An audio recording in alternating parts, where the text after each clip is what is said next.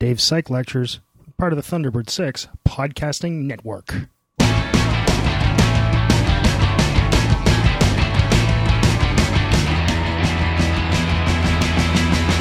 Drinking beer in the morning. Right. So, last time we were talking about this whole conditioning model. Basically, you can call it the reinforcement model, maybe a drug-taking behavior. I think that's a sensible thing to call it. And basically, yeah, it's just conditioning. It's simply conditioning. So what that means then is that the feeling you get after taking a drug, right after taking it, is what acts as the reinforcer, right? And if that's the case, then the nice thing about this is it explains the sort of paradox of positive and negative effects of drugs. The positive effects are pleasant. They tend to, the things we're talking about typically in this course operate the mesolimbic dopamine system, the ventral tegmental to accumbens to medial forward bundle circuit. Okay? You'll find in almost everything we talk about that people take for fun. There are receptors for that drug that are expressed in the accumbens of the, typically the accumbens, but also it could be the ventral tegmental area or the medial forward bundle. Now, with reinforcement, the way it works is that whatever immediately follows the behavior, that will either increase or decrease the likelihood of the behavior. So if right after you do something, you get something that feels good, this is like how you train your dog, right? You give him a cookie right after he goes outside and takes a crap. He now goes outside and takes a crap, right?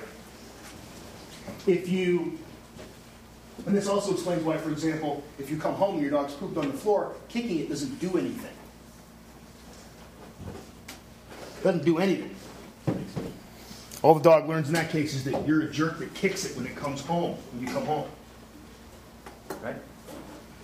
So it's what immediately follows.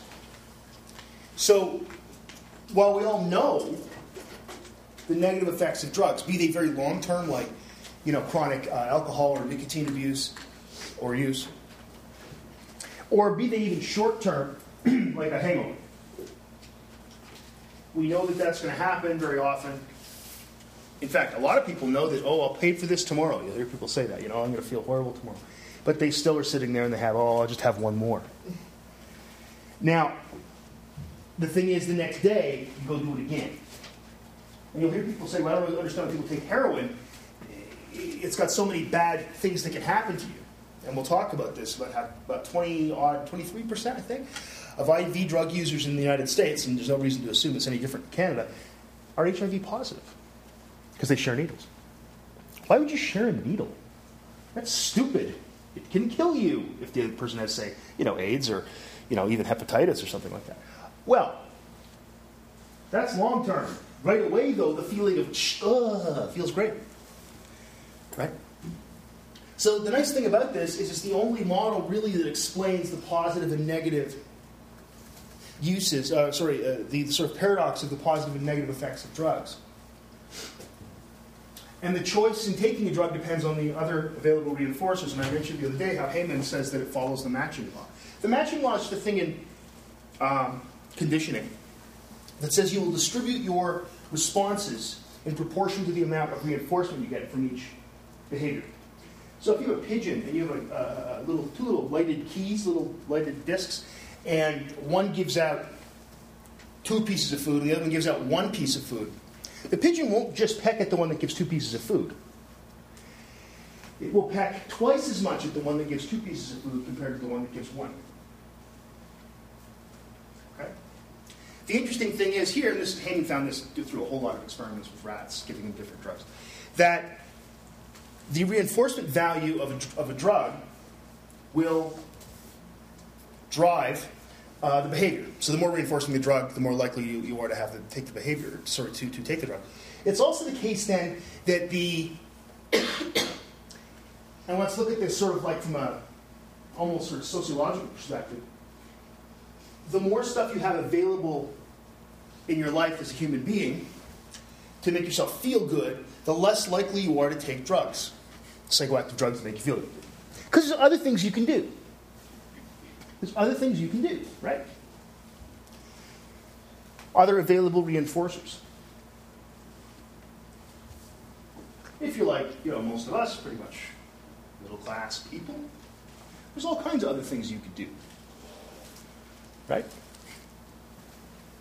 If you're quite poor, I don't mean student poor, okay?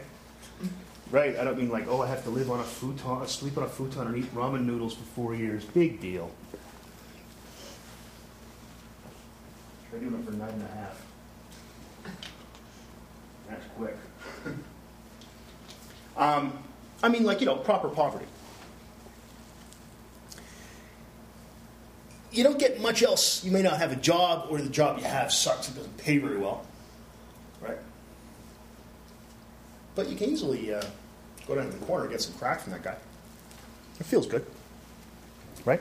So it actually explains something very specific here about just within moment-to-moment drug taking. The model actually has a physiological basis, because when we look at the drugs, they're the ones that make you feel good, are the ones that you tend to take more of. We know that they operate the mesolimbic dopamine system. And then it can even explain something as large as the fact that there are more drug problems the lower your socioeconomic status. It's a pretty pervasive model, it seems to me. Pervasive is the wrong word. Powerful, I guess is a better word. It has a lot of explanatory value. Right? And most of these other models don't. The disease model doesn't really explain why, for example, why poor people have more of the disease. Is it? Yeah, you could say, they have more of the disease, so that's why they end up poor.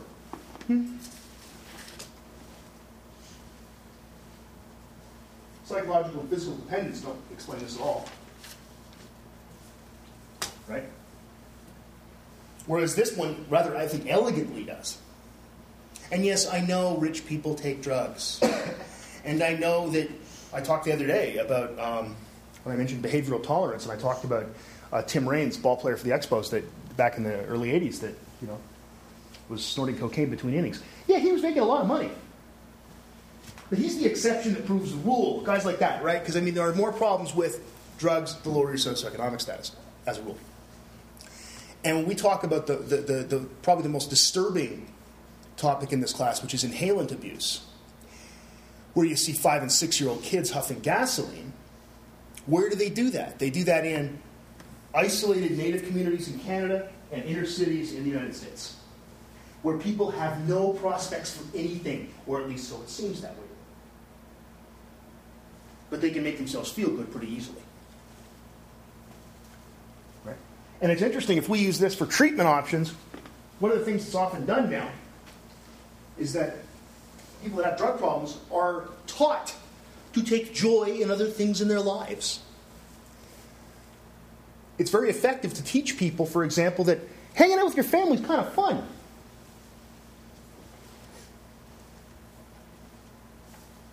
Sort of, you may have said this to a friend of yours at some point, get a hobby. Somebody who drinks too much or something. In fact, if you can find something you enjoy, that'll work. The other neat thing is, this explains things other than drugs. It explains sort of problem behavior. We want to call it being addicted to World of Warcraft. Right? This explains people that, shop too much. Gambling. It's beautiful for gambling. Yep. And again, who does gambling hit the hardest? It hits people that have no other prospects. Right? So the beauty of this is it actually even explains things like, I'm a shopaholic. First of all, there's no such thing as shopahol, so never call yourself a shopaholic. But it even explains that kind of strange problem behavior. Right? The person who is, if you want to use the term addicted to World of Warcraft, likely doesn't have a lot of friends. I have friends that play a lot of World of Warcraft that are addicted, that have friends and they don't devote their lives to it. They might sit down when a new expansion pack comes out and play all night. I get that.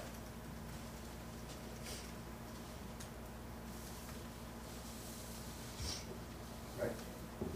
But I'm not talking about That kind of thing I'm talking about, doing it all the time at the expense of everything. There's cases of this where people, for example, of all kinds of these, some virtual worlds, things like this. Second Life, I think that's still available. 4 or 5 people still using it, I think. A bunch of other things like this. Whatever the behavior may be. So that's the really nice thing here, is it actually even explains that kind of thing. So I guess it kind of explains, too, why some people become addicted to drugs, whereas other people can use it recreationally and not become addicted. Yeah, it really does. I mean, because now there are going to be physiological differences, of course, between individuals, obviously.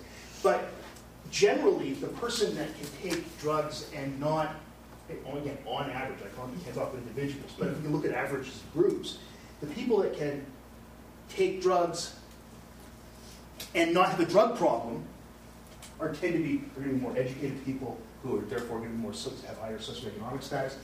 Well, during university, things like that, when you're young, a lot of people do a lot of stupid things. Right? People take all kinds of different fun substances.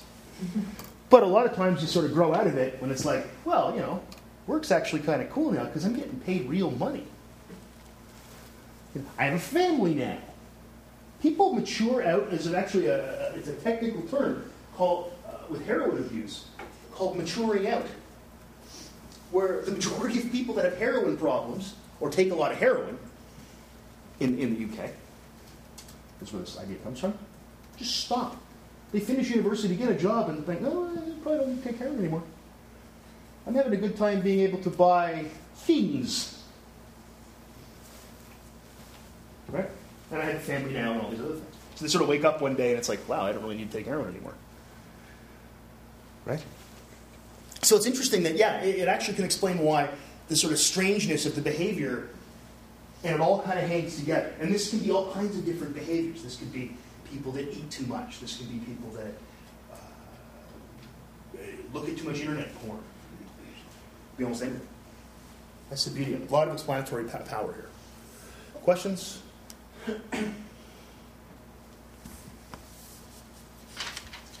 So that's the model. One of the things that's often done is we apply economic thinking to behavior. And there's a whole thing up there called behavioral economics, which is applying the laws, I've got that in quotes, as I'm not sure how many laws there are of economics, really, to behavior. One of the things we can look at is something called elasticity of demand. If a drug is really going to be super reinforcing, it's going to be inelastic. What does that mean? Inelastic demand. It means if you raise the price, the behavioral price, people or rats or whatever are still going to pay that price to take the drug. You can also talk about literally raising a price. Right? We'll talk about that in a sec. I don't know why that's black like that. Carroll in 1993 had some interesting data on PCP, giving PCP to monkeys.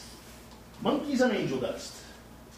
Which, oddly enough, was the name of my punk band in the early 90s. The demand there was elastic when the price got really high. But it's inelastic at low prices. What's the price? How many times the monkey has to push a bar to get a little bit of angel dust?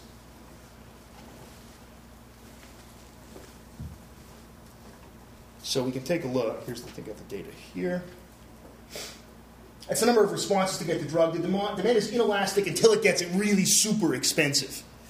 And I think, yeah. Now, if there's something else available that is pleasurable, saccharin, which is sweet, it's a sweetener, it's about 10 times more sweet than sugar, the monkeys will switch to that. They'll substitute that kind of behavior, or sort of that drug. But if you take a look at the unit price, and we're talking about thousands of responses, and you can see here, this is a better way to look at it, that the responses don't drop until we're getting around thousands and thousands of responses required. In other words, of pushing a bar before it gets some angel dust. Angel dust is very reinforcing.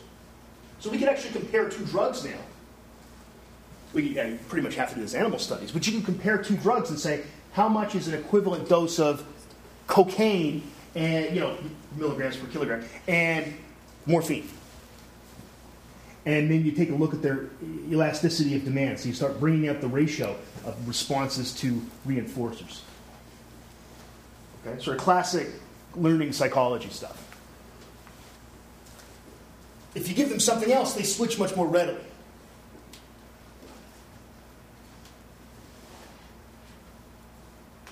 So you see here, saccharin, just water available, saccharin available. If there's just water available, they just keep responding. If it's saccharin, now let's start dropping off. But look, if there's just water as the alternative, they just keep responding up to 1,000 responses to get one hit. Wow. If you give them something else, it's going to feel good. Probably doesn't feel good as angel dust. It's just saccharin. But it's like, yeah, well, it's kind of getting hard. I will just switch over now.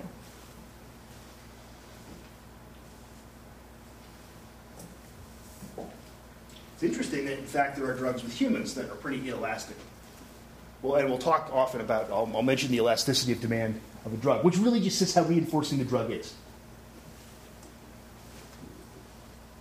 In 1978 or so, sometime in the late 70s, there was a real problem in Brazil with the coffee harvest. The crop was basically destroyed in South America. Coffee went up.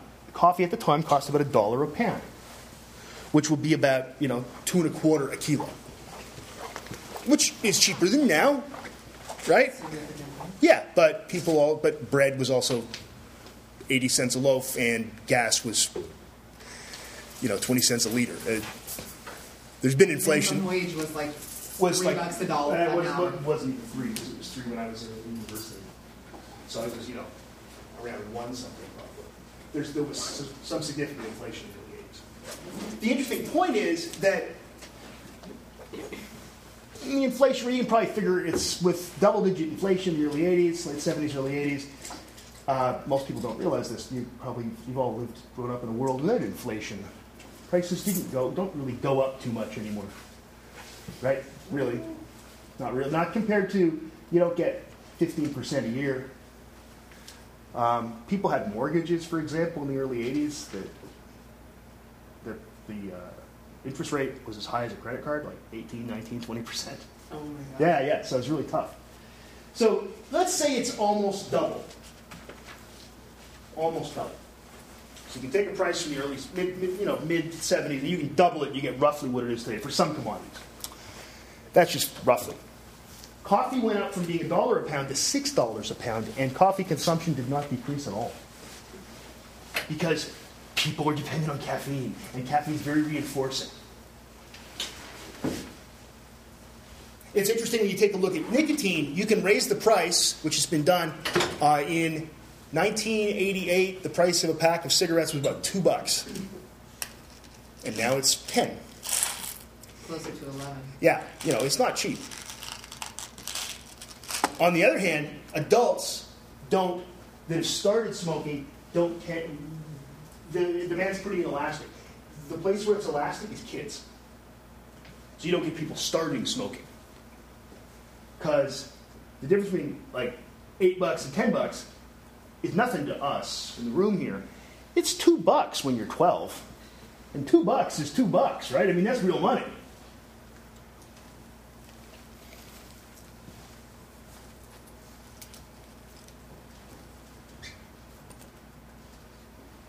All right, questions about that?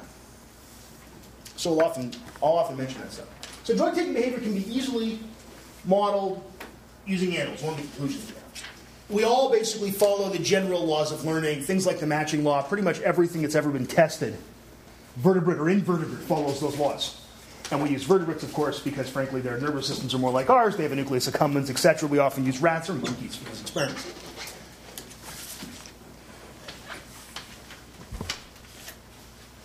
Not all drugs will be self-administered by all animals.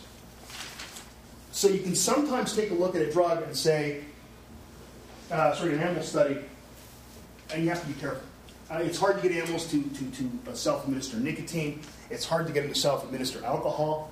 And it's not very reinforcing, basically, for animals to take LSD. Indeed, when we look at some of the defense mechanisms that have evolved in some plants and also in certain toads. It basically is the same as LSD. There's a compound called bufotenine that's in Australian toads, and basically it's like you can lick a toad, and it's like a hit acid, which led to the bizarre idea that people in Australia were licking toads.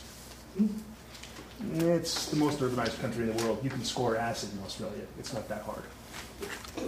Nonetheless, for us that may be fun. Hey, look, I can see sound and hear colors. Ever cool.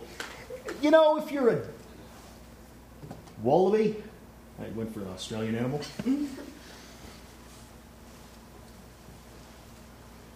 I'm opening the doors of perception, mate. That doesn't happen. So it's not reinforcing. In fact, it's, I'm sure, very disturbing to... If wallabies can be disturbed wallabies are my Men at Work cover band. I'll stop that shortly. All right. Questions? This stuff? All right. So, let's close that one.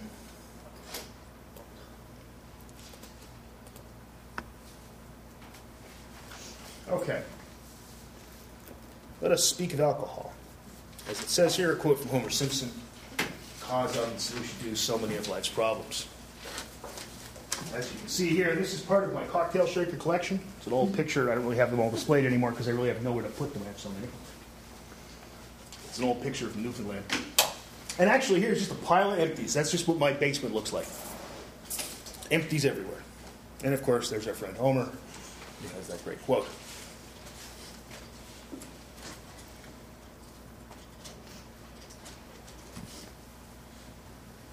Most alcohols are not consumed, or really shouldn't be, because they'll kill you in like small amounts, or make you go blind, literally, right? So most alcohols we don't consume. We don't consume isopropyl alcohol. You can, and you will get drunk from drinking isopropyl alcohol. Rubbing alcohol, you will get drunk. You'll also do perhaps some serious damage to yourself. So you don't drink isopropyl alcohol. Again, you can drink anything you want. I don't care. Go have a glass of hydrochloric acid. You can drink it. You shouldn't. It's bad for you. Even the smell of it makes me nauseous. Yeah, but it still smells like alcohol, right? It still smells like really cheap vodka. And in fact, a great book I read years ago, World War II biography, called Baba Black Sheep, which there was also a TV show which was nothing like the book. Nothing like the book. And it's about a squadron of U.S. Marine pilots in World War II. And they had, like any military group, they had rubbing alcohol because they had it for wounds and stuff. They'd find limes on the island they were on, and they would mix it together with rubbing alcohol and sugar, and the sugar cane they found on the island, and they would make punch. it's and you could drink it. You had to be very careful. Apparently, this was the same squadron that set up. These guys were really kind of cool. They built autopilots for their Corsair fighter planes that were basically just pulleys, so they could sleep on long missions, flying fighter planes. They all smoked in their planes. They're different type. So you can drink it. I have a friend of mine whose name I will not mention who drank rubbing alcohol once. He was quite drunk. I watched him then. People used to get, I don't know, it's not as big a thing here.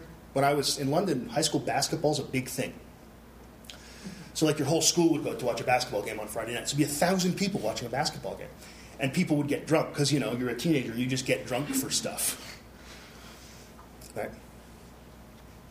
And my friend was actually carried off by one of the gym teachers who was there by his feet across the floor in front of 1,000 people. He got a huge cheer, though, which was kind of good. He waved like this. He'd been drinking rubbing alcohol. Way to go, you. Won't mention his name. Methyl alcohol. However, ethanol is delicious. There are alcohols, in fact, that you can drink in small quantities that actually show up in beer. In some beers, there's things like fusel alcohol. They give some sort of flavor notes to beer. Okay, they aren't really that They're more complicated molecules, and they aren't nearly as damaging. And you don't make hardly any of that in beer anyway. If you make beer, you can't really hurt yourself. Except for the, ethanol. If you drink too much of it, you can get very sick. People have been making and drinking alcohol for a very long time. The humans have been doing this ever since we lived in towns. Okay? Indeed, there is a whole school of thought that says the reason that humans stopped being hunter-gatherers, and the first humans that stopped being hunter-gatherers and moved into towns were Mesopotamians. Right? The Fertile Crescent, right? Between the Tigris and Euphrates rivers, what we today call Baghdad. It's the first city. We used to think they stopped to cultivate grain. Well, they were cultivating grain. We thought, where are they cultivating grain? Oh, to make bread. Now, you look at the oldest bread recipe. It is for a bread called Bapir, B-A-P-P-I-R, except it's probably really spelled, bird, bird, water. I don't know how they're writing words.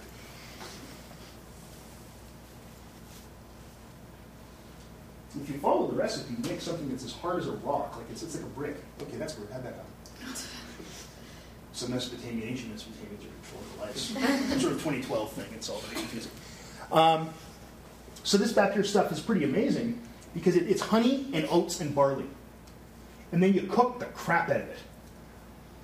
It sounds pretty good, but you end up with a cookie that you can't eat. It's so hard you can't eat it. However, if you take Bapir and you soak it in water and leave it out overnight, it makes beer. Cool. And in fact, there is a tablet, so their writing actually isn't like that. Just a bunch of symbols I can't read because I don't read the Mesopotamian. The Mesopotamians had a goddess of brewing. This is civilization. This is why we are civilized people today, is because the Mesopotamians had a goddess of brewing and wanted to drink. We should be proud of this. This should be some sort of holiday, Mesopotamian Day. This is the oldest beer recipe. It is a poem to the goddess Ninkasi, the goddess of brewing.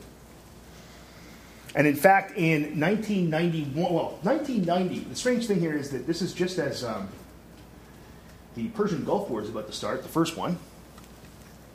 There's 700,000 Allied troops in Saudi Arabia ready to attack Iraq. And an American brewery called Anchor Brewing Company, which makes an amazing beer called Anchor Steam Beer. And they had this recipe, and they actually followed it and made a batch of this stuff. They even had yeast that they cultivated out of old porcelain jars from ancient Egypt. So they even used the same yeast strain. So that's kind of cool. So they really just started civilization so they could drink, which is pretty cool. Now, some excerpts from the poem. Born of the flowing water, tenderly cared for by the Minhursag. Those are the people, those are the priests that are the priests in Ninkasi. Having founded your town by the sacred lake, she finished this great walls for you. Ninkasi, having founded your town by the sacred lake. They founded the town of Baghdad, then, to make beer.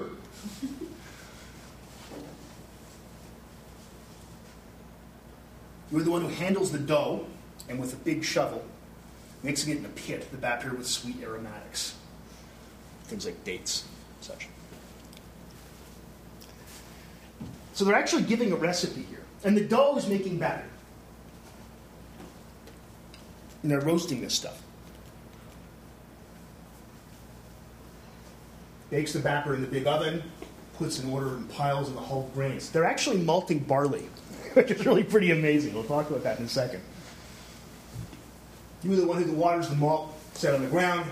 The noble dogs keep away even the potentates. In other words, even the important people in town are kept away by dogs to guard the beer.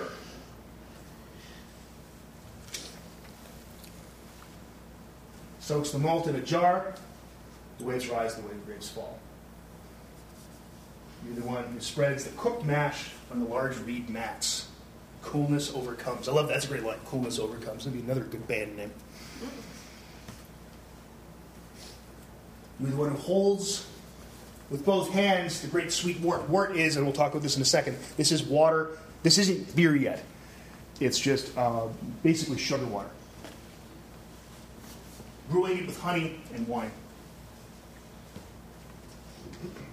The filtering vat, which makes a pleasant sound, you place appropriately on a large collector vat. When it pours out of the filtered beer from the collector vat, it's like the onrush of the Tigris and Euphrates. That's civilization. That's pretty cool. Now, how did they figure this out? Pretty much every culture at some point in its history has had alcohol. Now, usually the way we know some things about alcohol, for example, you can even take a look at hunter-gatherer peoples today and they'll make alcohol of some sort. They typically are making something like beer or wine. Very often beer, though. Beer was a currency in ancient Egypt. You paid your taxes in beer in ancient Egypt. So that's why you want to work for, like, the Egyptian Revenue Service. That's free beers. Stealing beer was a serious crime in ancient Egypt. You could be killed for that. Capital. I mean, and I think it's a capital crime to steal beer. It's, alcohol abuse. I just think it's wrong. And we can take a look at this, and what typically happens is that people discover that eating half kind of rotten fruit makes them a little bit loopy because it's getting fermented. And in fact, there are animals that do this, non-human animals. Elephants apparently do this. Cattle. Yeah, I've not heard of that. I know monkeys do it. In fact, there are monkeys in all over Thailand that are sort of feral, and they live around these resort towns, and they just sneak up on people, and they just take their drinks and drink them. Because it feels good. So pretty much every culture's had alcohol. You could even go, people wonder about places where there's no, what if there's nothing like growing, really, for a long period of time. Anyway, in the north, there are traditional recipes for taking milk of various animals and fermenting it, and you get a low alcohol beverage. Well, maybe it's great. You never know. All right. So how does it manage with fermentation, right? You start with sugar, which you can get from a lot of places, fruit and vegetables. With fruit and vegetables, you're basically making wine right now, because you can get sugar out of all these things. With grain, you're making beer. The grain can be malted or unmalted grain. What's malted grain? You take grains, and you saw that the Ninkasi, the poem to Ninkasi, actually mentions malting grain. You take grain and you spread it out, one layer, and you spray water on it. And it'll start to sprout, because that's what grain does. It's seeds. Once it starts to sprout, the carbohydrates, complex carbohydrates in the grain get broken down a little bit into sugars. That's fuel for the little growing plant. You then stop the growth by drying the malt, drying the grain. Now you have malt. So you dry it, and there's a lot of ways to do this. For the longest time, it was done by fires. Nowadays, in fact, it's literally done in what look the same as giant clothes dryers. And it's put into a bag, and it's run in what looks like a giant industrial... I mean, when I say giant, 2 stories high.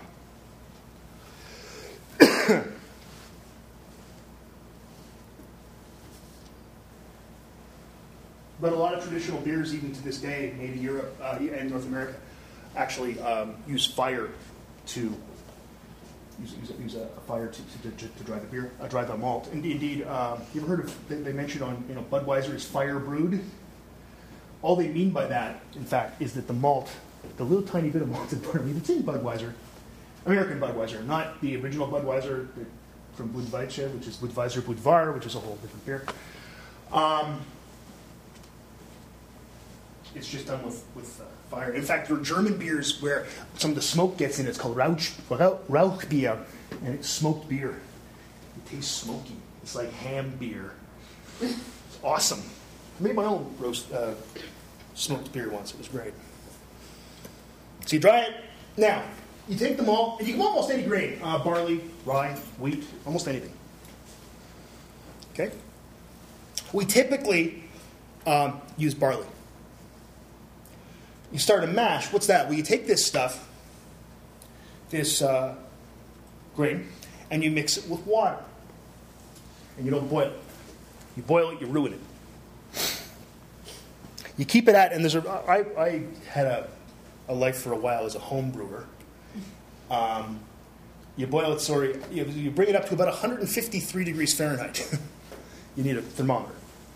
147 to 153. Beyond that, you've ruined it. You'll keep taking it off the burner, putting it back on the burner. So you don't boil it. Now you take that mash, which is what you've now made. You've taken this, it's called a mash, and you sparge it. What that means, it's basically straining it through a great big device. Think about the poem to Ninkasi. This hasn't changed a great deal. This whole way we do this hasn't really changed. And what you end up with, so you put it through something called a lauter tun, which you can make your own. You do it with a cooler. There's a tap on it, and inside it you put something, a plastic vessel, you put a bunch of holes in, like a big colander, and then the grains don't get through. And it comes through, and then you take water and pour it back through that a few times, and it basically washes all the sugars out of the what are called spent grains. They have no sugar left in them. And you take the spent grains and you throw them in your compost, or you put them in bread. They're tasty. What you have now is called a wort, and the wort is boiled. Now you boil. Maybe an hour. Maybe as much as 6 if you're out of your mind. You let it cool. Now you may be adding other flavoring agents here. This wasn't done until the 19th century, which is typically today we add hops. Right? And hops are they're an herb basically. And they give bitterness to beer. They have preservative qualities.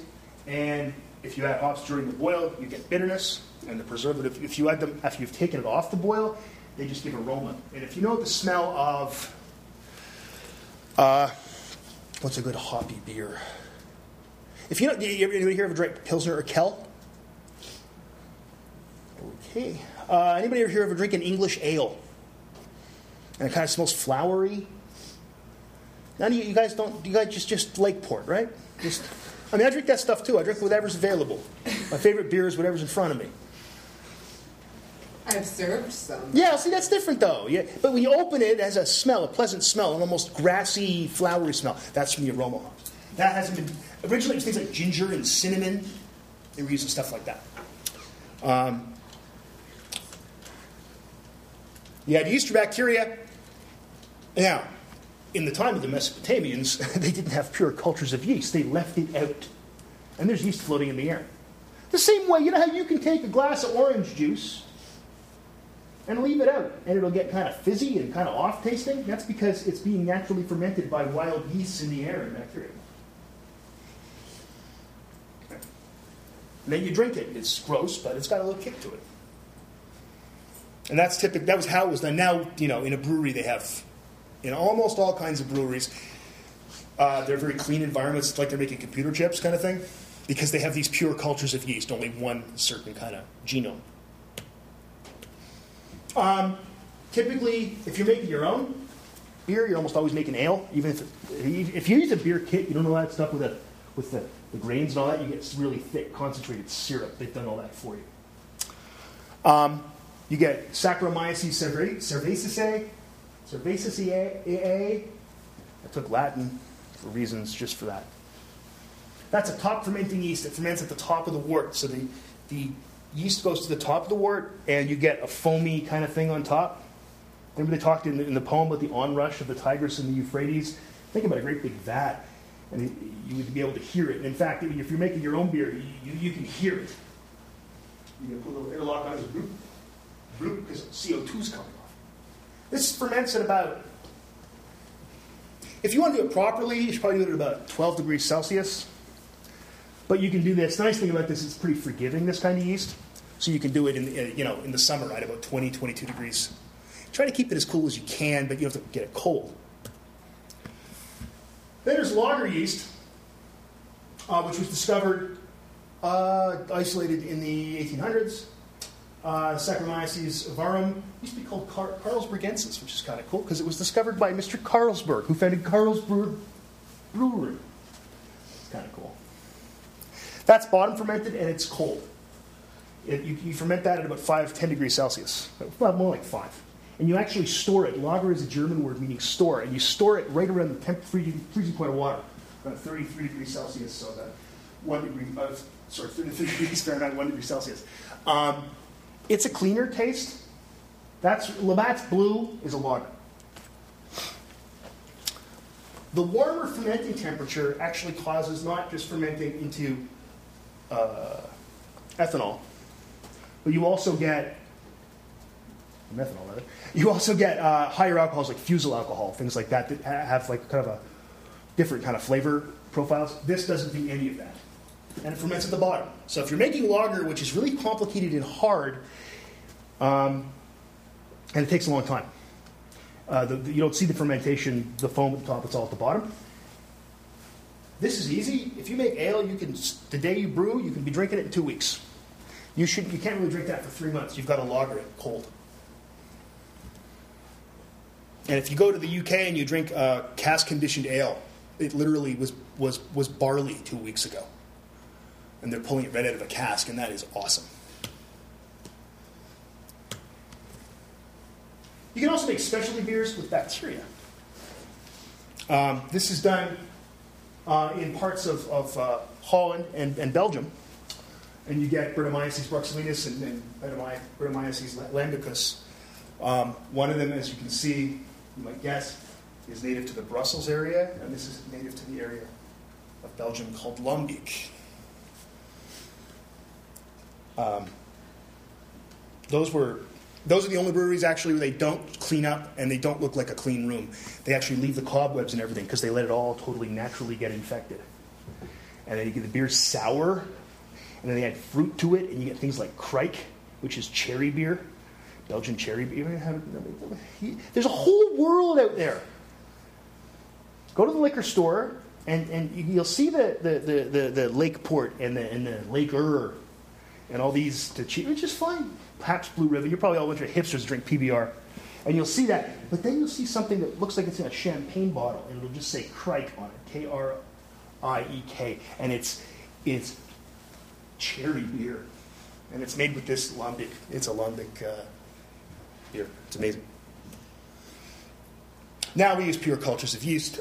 You don't, by the way, if you start making beer, which I encourage you to do, it's cheaper and you can make better beer than you can buy typically once you get used to it. You'll get a little pouch of yeast. The best thing to do with that is make bread with it. It's not really very good yeast. If you really get into it, you can actually order pure cultures of yeast. But then when you make beer, you've got to hold your breath when you pour the thing in, and you've got to clean your kitchen down with chlorine. It's a whole process, but it's fun. You usually buy it 2,000 cells at a time. It's pretty awesome. All right. So that's how you make beer. You know how you make wine? You take juice and put yeast in it. Wine's boring. Beer's got cooking. All kinds of other cool stuff. Now, alcohol boils at about 78 degrees Celsius. Water boils, of course, as you know, at 100 degrees Celsius. So some monks at a monastery, a Benedictine monastery, they took wine and they made brandy.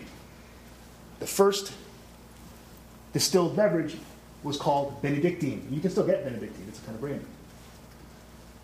Brandy is basically wine that's been boiled off, so some of the water's boiled off.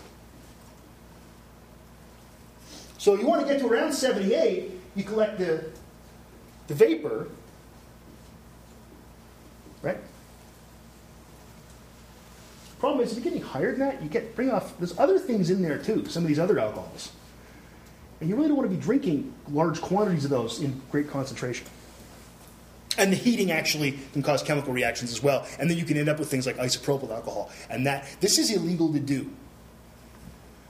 Making beer is completely legal. That's illegal. Or you can freeze it. You could take. You ever make Applejack? You make apple cider. Right? And then you put it in the freezer, in a tray, And then you take out the chunks of ice, because water freezes at a higher temperature than alcohol. And what you've done now is taken you've made higher concentration of alcohol. That's called Applejack. If you make it with apple cider. That's also illegal. And it's actually completely safe, except that you're drinking, you got a lot of alcohol. This involves boiling things that can explode, and involves something that can, you could make alcohols that will kill you. This doesn't, but it's still illegal. Because it's a higher concentration. No, I don't think that's why. I just think it's illegal because it technically is distillation.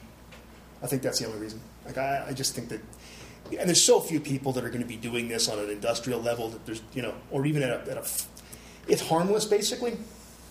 The cops aren't going to break into your house and say, you're making Applejack. If you've got a still, you might have a problem. Those are both, as I said, illegal. In Canada and the United States. Anybody who tells you that they have a still, there's a lot of people around live in the country and they make their own moonshine. Oh, yeah, it's completely legal. They're lying to you. It's like if somebody says, yeah, I grow my own weed, but I got a permit. No, you don't. I'm pretty sure you don't. You might, but it's exceedingly unlikely. The big reason here, I think, why is for that taxation, because they tax distillation. All right. So questions about that? Do you understand how alcohol is made? It's fun.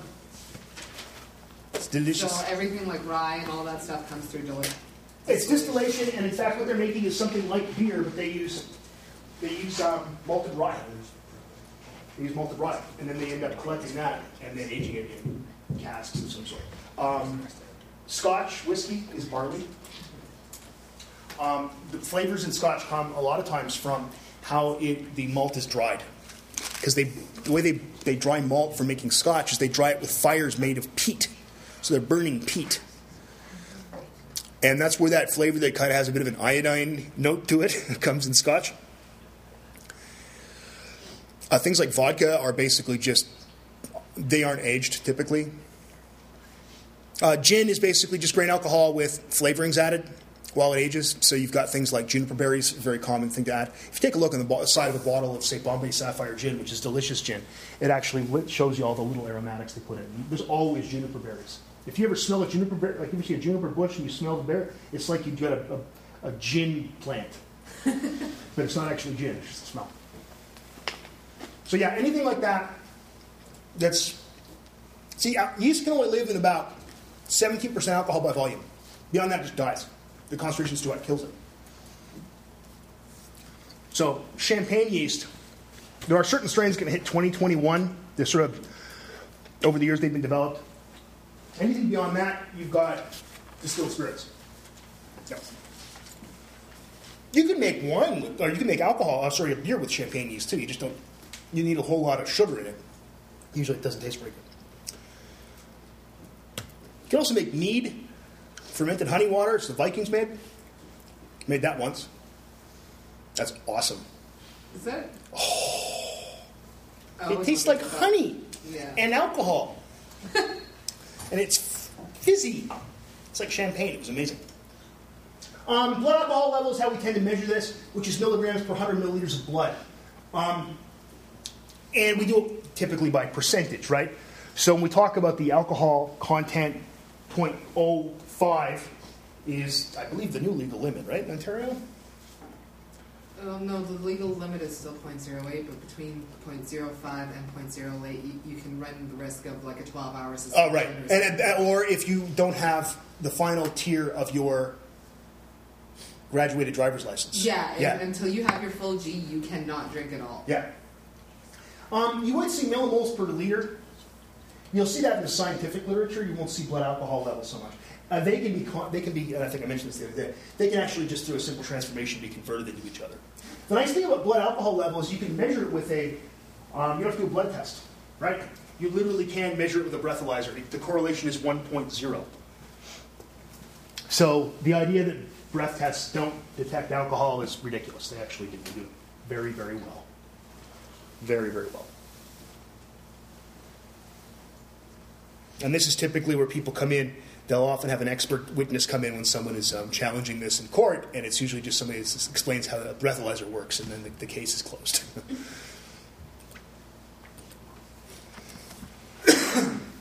Well, risk administration, well, we all know you drink it. So alcohol is a funny drug. Absorption is just always defined as when, whenever we get faster than excretion, we still call it the absorption phase, okay? Because you're absorbing and you're excreting. When the absorption is greater than excretion, we call it the absorption phase, and that's right here. That's phase A, right?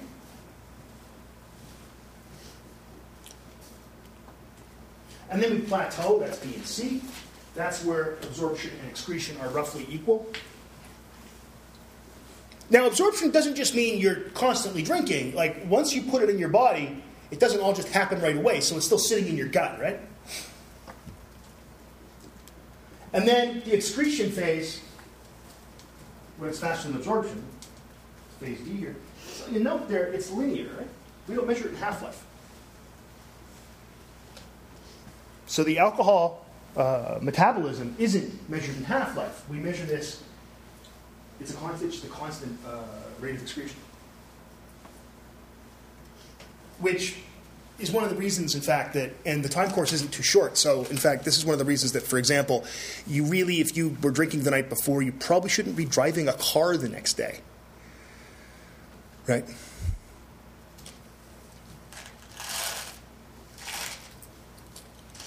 I've become addicted to Tic Tacs. I love them. It's sad, really. Okay, so like, Yeah. how long would it typically take to get it completely out of your It system? depends on how much you drink and a lot of other things, but I mean, a typical night, you know, you have like 6 drinks in like 3 hours kind of thing, maybe. Like a night of just going and having a few drinks. I'm not talking about just handing back alcohol. You could still blow over the legal limit the next morning. One of the things you should try is some of these sort of psychomotor tests you can do. Because it used to be that the way they detected the effects of alcohol weren't with breathalyzers. That wasn't until the 1970s.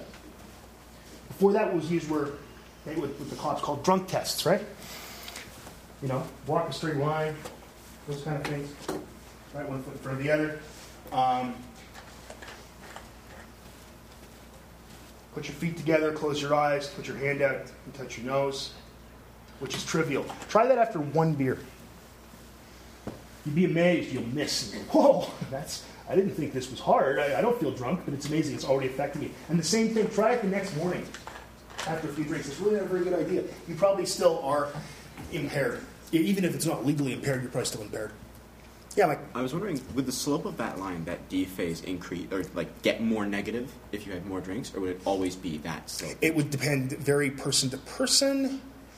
But you mean within a person? I understand it's linear. Yes. But would it have a faster rate, like a more negative I see. slope? Yeah. If you had 2 drinks as opposed to 1, or 3 drinks as opposed to 1, or would it be the same? I think it should be the same. Wow. I think it should be the same. The plateau phase will be longer, and the absorption phase will be longer. Huh. Yeah, that makes sense. Yeah. But that's a guess.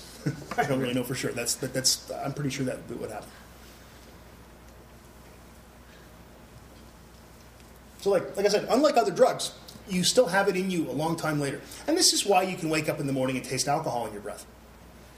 Right? If you wake up in the morning after drinking, and you may have slept 12 hours, if you wake up the morning right before you went to bed, you had a peanut butter sandwich, you don't taste peanut butter in your mouth. Right? But you still can taste alcohol, because you're still excreting it. Part of the metabolism is the excretion phase is through your breath, and your sweat, and your pee, basically.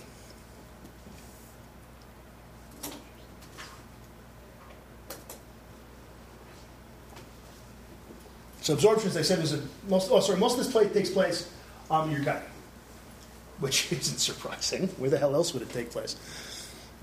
Right? Alcohol can't be ionized, so the pH doesn't affect absorption. We've talked about how ionized molecules don't tend to be aren't absorbed, but alcohol can't be ionized. The first pass metabolism, where it's first taken up, is in the stomach. Well, where the hell else would it be? Excuse me. And what happens now is an enzyme called alcohol dehydrogenase starts to break down the alcohol.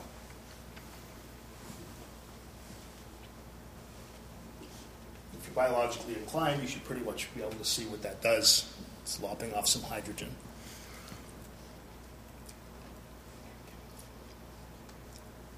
The more of this you have, the quicker you will break down the alcohol and not get drunk.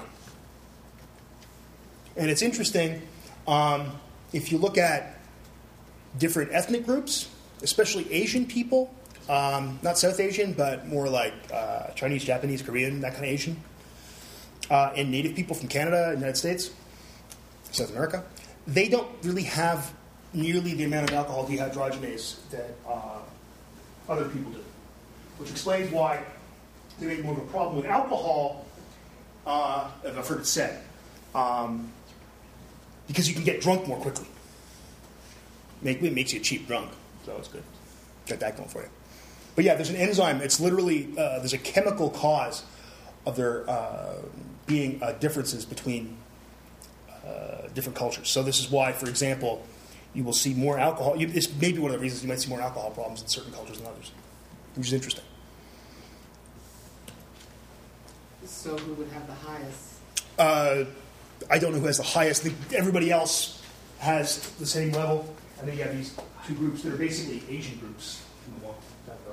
Have lower.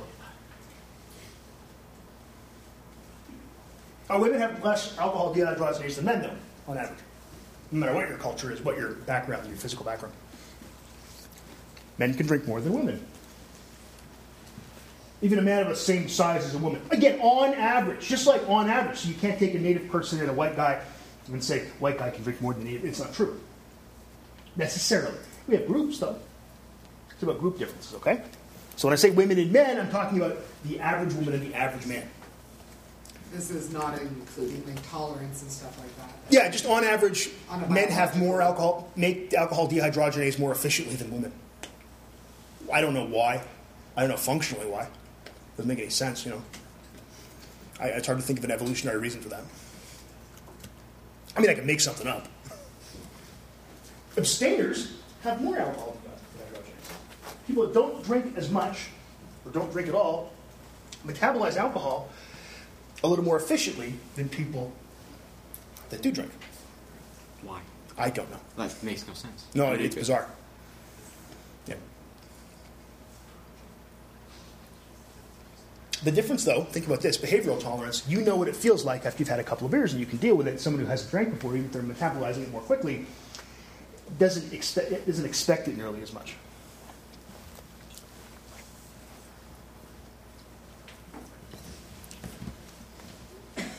By the way, beer stays in your stomach longer than other alcohol.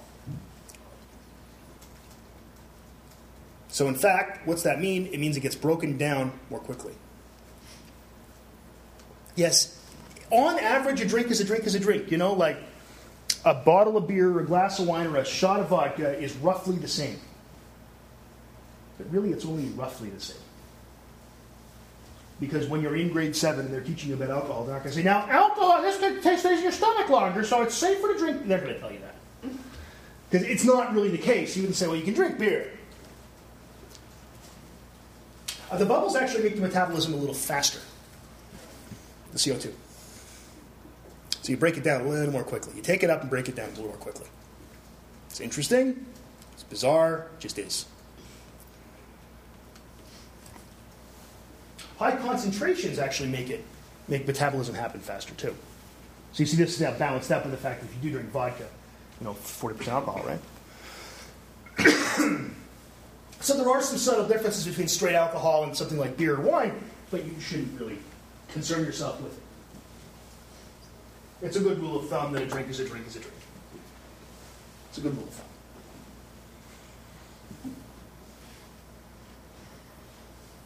Especially when you're calculating, like, can I drive or not? Your answer should always be, I've been drinking, I can't. Because I might be on the road, you might hurt me. Or someone I like. Or, work with. You might inconvenience me in some way if you drink and drive. If you just kill yourself, it's your own business. You hurt other people, that pisses me off.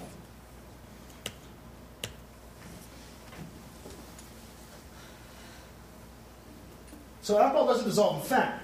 So the higher percentage of body fat you have, the higher your peak blood alcohol level.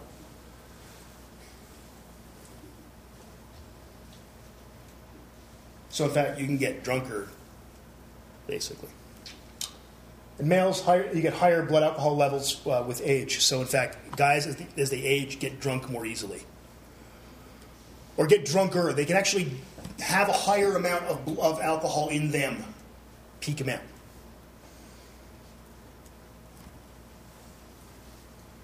It circulates through the lungs, goes through the blood. So you can actually smell alcohol in your breath. It's not just, like I said, it's not like when you eat peanut butter and you smell peanut butter breath, or the worst breath ever, which is like canned tuna breath. It really is bad, right? But that's because there's like bits of tuna in your teeth and coating your mouth. I know that's kind of gross, right? But it's not like, 2 hours later, it's like, oh, you got tuna. Right?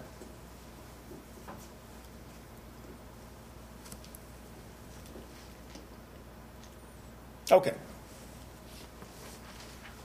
Most of the metabolism is done by the liver, which you should probably know. Well, most everything's always metabolized liver and kidneys. They're basically things that take poisons out of you. And we all know that you get problems with liver from alcohol. Alcohol dehydrogenase converts the alcohol into acetyl dehyde. Okay? And next, it's converted into acetyl coenzyme A.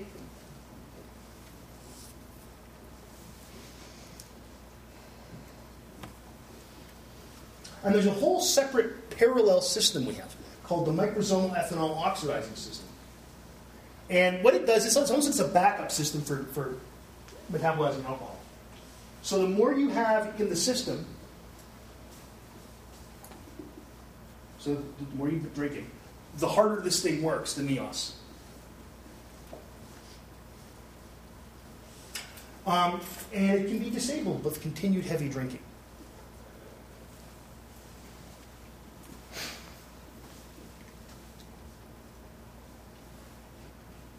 And oddly, it's also used in the barbiturate metabolism. Now, if it's used in the barbiturate metabolism, that means to break down barbiturates like phenobarbital, you have to have that system activated. Now, if that's the case, if it has to be activated when you're metabolizing phenobarbital, then if you drink vodka with your phenobarbital, the vodka can't be broken down as quickly, and neither can the phenobarbital, in which case you get a super additive effect of the drug. Right? Make sense? So a little bit of sleeping pills and a little bit of martinis actually adds up to a whole lot more of each, in essence, the effect it has. Because the road is basically blocked. The road is basically blocked. It's almost like a traffic jam. Yeah, that's right. And actually, I mean, that's how, that's a way to that's a recipe to kill yourself. Is vodka and phenobarbital. And I talk to you guys about that? There was the guy, that was the brain behavior thing. There was a cult in about 1996 that all thought that Comet Hale-Bopp was actually a spaceship coming to take them away. By the way, Hale-Bopp was awesome. You could actually see a comet in the sky for like 2 months. It was very cool. Mm-hmm. It was very awesome. But these guys thought it was a spaceship, and the way they were going to get to the spaceship was they would have to become spirits. So they all killed themselves. And they killed themselves with a couple shots of vodka and a couple of 100 milligrams of phenobarbital mixed in like cereal and like porridge. So even their last meal wasn't good. And they all had purple sweat suits on. I remember that. Yeah. And Nike shoes. Yeah. And there were posters. One of the first sort of viral things that ever went around the internet in 1996 was somebody turned it into a poster that said, "Just do it." All these dead guys. Horrible, really. It's pretty awful. Bill Newbegin, history prof, had that on his office door. It's a horrible thing, really. But it was kind of funny, too. Yeah. Unless you're related to those people, then it's horrible. And quite a tragedy. Either way. But nonetheless, this is how they killed themselves.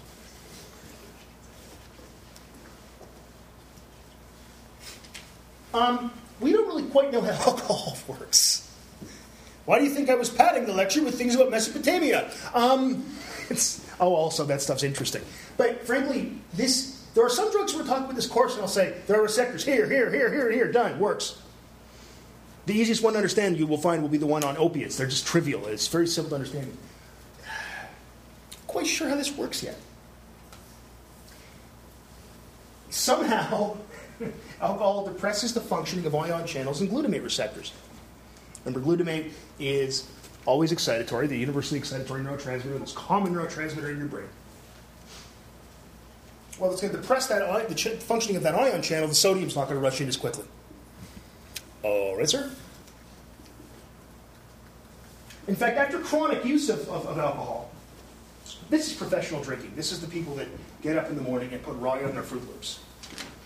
Okay? Or their coffee. Or their coffee, yeah. Mr. Leahy on Trailer Park Boys would be an example. By the way, if you use the Twitter, follow Mr. Leahy. He's hilarious. It's constant quotes. Usually things like shitstorms, but if you watch the Trailer Park Boys, if you don't, you won't get it at all. You'll just look like, what? But he did actually give me a retweet on New Year's Eve. I said, that Mr. Leahy, the shitball's about to fall in shit square. He loved that one. Again, if you don't watch the show, this didn't make any sense. You think, why do you keep saying shit? Well, it's me. The brain kind of adjusts after chronic use, like Mr. Leahy level use, And in fact, this might be the cause of some of the withdrawal symptoms. So the brain adjusts basically somehow. We don't really know. Meaning we don't need as much glutamate. I'm going to put this. The ion channels are a little easier to open, let's put it that way. So now what ends up happening is that what do you get when you have when you're not drinking? There's a lot of stimulation. What's that going to lead to? Things like feeling like there's stuff all over your body, DTs, hallucinations, right? The proverbial pink elephant, right? Barney Gumble, The Simpsons. So the really nasty withdrawal symptoms, that may be the cause. And we partially know this because of an alcohol antagonist that has this effect on glutamate receptors, and it's called RO154513. So it acts as an alcohol antagonist in the glutamate system. Now, this is not like the James Bond drug. This is not like before you go play Baccarat with whomever. Take one of these, Bond. You can have as many martinis as you want. And there's nothing like that. Right?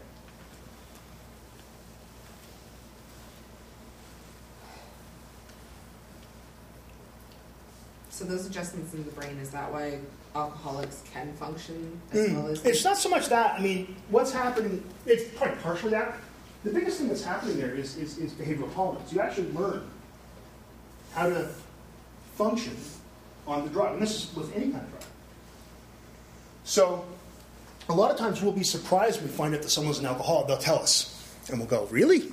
Oh, I was drunk all the time. And you go, well, yeah, I know you drank a lot at night and stuff. No, all day. And I have friends, like I said the other day, I was somebody where I used to teach in Newfoundland. There's people I've known since that most people don't know they're professional drinkers. But they are. And it's kind of, most people don't know because they learn how to function on the drug. Yep. Effects of alcohol. Blood vessels dilate. That's why you feel warm. It actually isn't making you warm, you're losing heat. But you feel warm. Right? Because blood vessels dilate. More blood pumps. You feel warm. Your body feels warm, but actually you're really losing heat. Right? Think about that.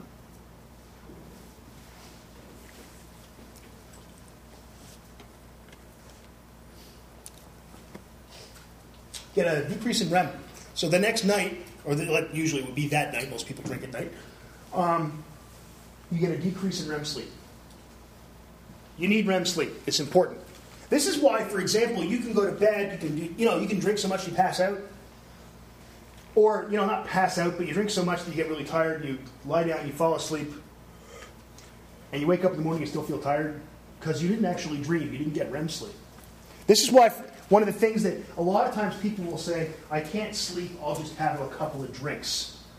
Yeah, you'll sleep, but you're not going to have proper sleep, and you're going to need to sort of catch up on it the next night. People are more talkative when they drink, and they have a higher pitched and louder voice. And I think we all know that. Your voice kind of goes up half an octave, kind of, excuse me, kind of thing. You just get louder. You get to that point, you remember when you were young, when you were a teenager, and your parents asking if you're drinking, you try to over-enunciate your words so you don't slur them. No, I have not been drinking, Dad. During absorption, that's when you get the euphoria. It feels good. Woohoo! Right? That's a good time.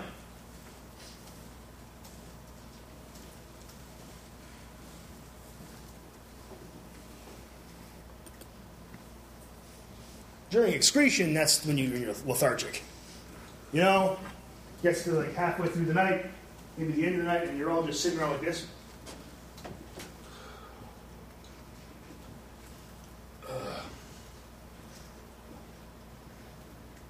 That's when you're lying in bed at night and you think, I've really got to pee, and that's when you have one of those drunken debates with yourself. If I pissed myself, will I fall asleep quick enough and I won't even notice?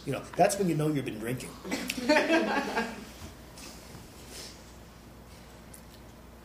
You got a decrease in visual acuity, and most of us here have actually drank alcohol enough to know we don't see as well when we drink. You can actually drink so much that you start to have, your vision gets blurred. But even just a couple of drinks, you'll notice this. If you've ever tried to play a first-person shooter video game after 2 beers, right? That's not just your hand-eye coordination and your reaction time, which are also, reaction time's increasing. It's also, literally, you don't see as well. Right? And this explains, in fact, you can drink enough that you get blurred vision, double vision, things like that. You really should. That's a good indication you've had enough. There are memory effects. Typically, we're talking here about you can't encode things as well as you do when you're not drinking. The interesting thing is, though, there's something called encoding specificity in cognitive psychology, and it talks about retrieval cues. And alcohol can act, because if you encode something when you're drinking, you're going to remember it again. I talked about this the other day. You're going to remember it again the next time you're drinking. You may have had some kind of experience where you drank, and then someone says to you that, do you remember the stupid thing you did last night? It's like, no, not really. And they tell you, oh, God, that's embarrassing. The nice thing, you think to yourself, at least I don't remember it. I did something dumb, but it's like, well, that's okay. I don't remember it. Then the next, give a couple of drinks and go, oh my God, it's all coming back to me.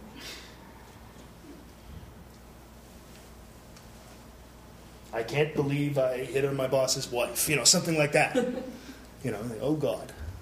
Now I remember doing it. It's even worse. You can drink so much to get what are called blackouts. That's when you literally don't remember. You ever had this when you don't remember things from the next day? Like, literally they're gone. Like, there's always like brownouts. That's kind of like the first thing I was talking about. An actual blackout where like parts of time are missing. They can happen when you're drinking. Again, you'd have to drink a lot.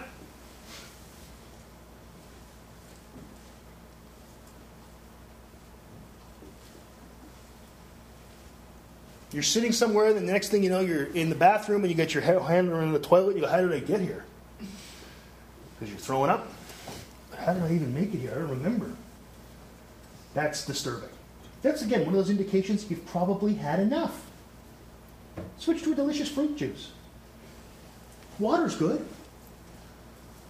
I think that one happens a little bit more when you're a teenager, doesn't It typically does, but I mean, there are people that, when they're older, it happens to people. How did I get home? Things like that. And then you see the cars parked outside, you go, oh my God, I drove. Those kind of things are very disturbing. That's something that should tell you that you should slow down a tad on the drinking. Right? If you watch Mad Men, there's a scene like this pretty much every episode. Don's driven home. He has no idea how he got there. He's had sex with 3 women on the way home. Smoked 4 packs of cigarettes. And then the next day he goes and gives a killer presentation and gets the Kodak account. The 60s. A much more civilized time in some respects. All right, on that note, that makes me sound like I think that we should all be cheating on our wives and drinking too much while driving, which I don't. We'll pack it in for today. We'll continue this stuff next time. Thanks, guys. Fell asleep without a warning. Friday night is when I fly, and I'm gonna be landing on you. That Saturday day, the kitchen floor is stuck all day. Weeknights don't turn out the light, 'cause I'm gonna be calling on you. You got beer, rice, whiskey is tight, and I got no money. It's beer tonight. Your time is tight, and you think it's funny. I'm on the table today. Hellos don't know when to say. I bought your bottle of Everclear, and I'm gonna drink more than you. Time to go on a run. The soul is flowing, I'm gonna be swung. Chronic generation speed is gonna be counting on you. You got beer, rice, whiskey is tight, and I got no money. It's beer tonight. Your time is tight, and I think it's funny. Yeah, beer, rice, whiskey is tight, and I got no money. It's beer tonight. Your time is tight, and you think that it's funny. Beer, rice, whiskey is tight, and I got no money. It's beer tonight. Your time is tight, and you think that it's funny. This podcast is released under a Creative Commons copyright share alike 2.5 Canada. Feel free to redistribute the information as you see fit, but please don't make any money out of it. And if you do, you got to tell me, because I'm reserving that right. Giving up all the other ones, including mash it up any way you want, okay? Also, of course, give me attribution. If you want to get a hold of me, my email address is dave.brodbeck, BRODBECK, at algomau.ca. My website is people.auc.ca/brodbeck/blog. Most of the music, all the music's PodSafe, and most of it comes from GarageBand.com or the PodSafe Music Network. See you next time.